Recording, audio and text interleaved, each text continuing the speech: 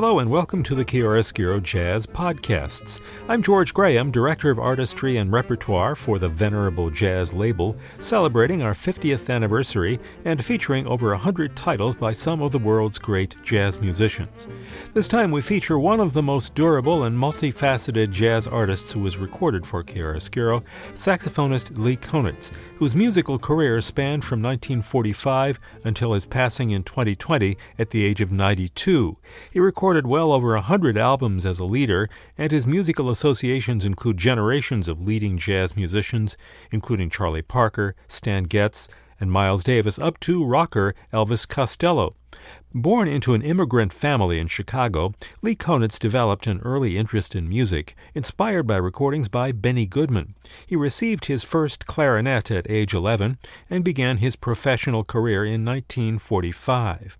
The next year, he met influential pianist and composer Lenny Tristano. In 1947, he worked with the Claude Thornhill Orchestra with arrangements by Jerry Mulligan and Gil Evans.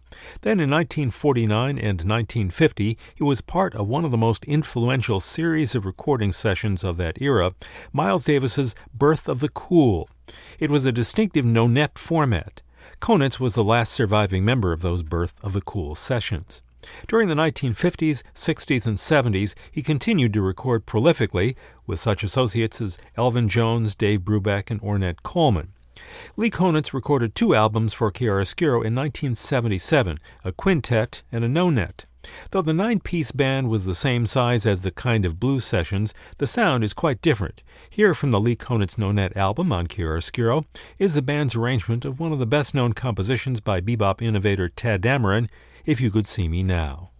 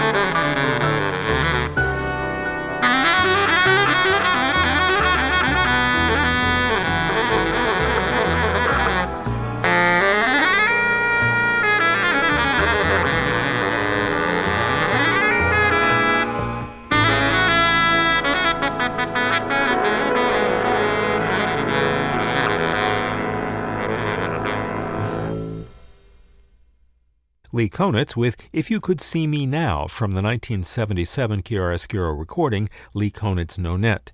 One of the distinctive features of many of Chiaroscuro's CDs is the Jazz Speak track, in which the artists talk about their music in their own words. Here's Lee Konitz on the Nonet session and the genesis of the group. I had thought at some point that this would be an opportunity for me to do some writing, some arranging that I hadn't done too much of before. And I spoke with Jimmy Knepper and with David Berger. David is a Duke Ellington scholar who was conducting Wynton Marsalis at Lincoln Center Band for a long time. And actually David was responsible for suggesting the instrumentation. And there was a club across the street from where I live on 86th Street called Strikers. And the band worked there for 1 or 2 nights a week for about a year or a year and a half. And this is a way that you can build a band by meeting every week. No one was paid too much, cab fare maybe, or for drinks. And people look forward to playing, and some people never missed those nights. Jimmy Knepper, for one, unless it was a great gig. And writers volunteered to contribute music to the band. I wrote some things, not as much as I was hoping to, but Cy Johnson was one of the main people. He has a facility of writing fast and well, and coming in and rehearsing the music and taking it home and bringing it back the next time all corrected. And Jimmy Knepper wrote some things, and David Berger and Ronnie Cuba and Kenny Berger. And it was a very nice experience for everyone. The configuration of the band, as you might have heard, is 2 trumpets, doubling flugelhorns, 2 trombones, 1 doubling bass trombone, Sam Burtis played the bass trombone sometimes, and 2 saxophones, baritone and me playing soprano and the alto, and 3 rhythm. At some point I thought of adding a tenor to have more of a saxophone section, but I enjoyed this kind of unusual ensemble and the power of the brass section to give it the big band kind of feeling and still retain basically a small band philosophy. Now here's more from the Lee Konitz Nonet with their arrangement of John Coltrane's Giant Steps.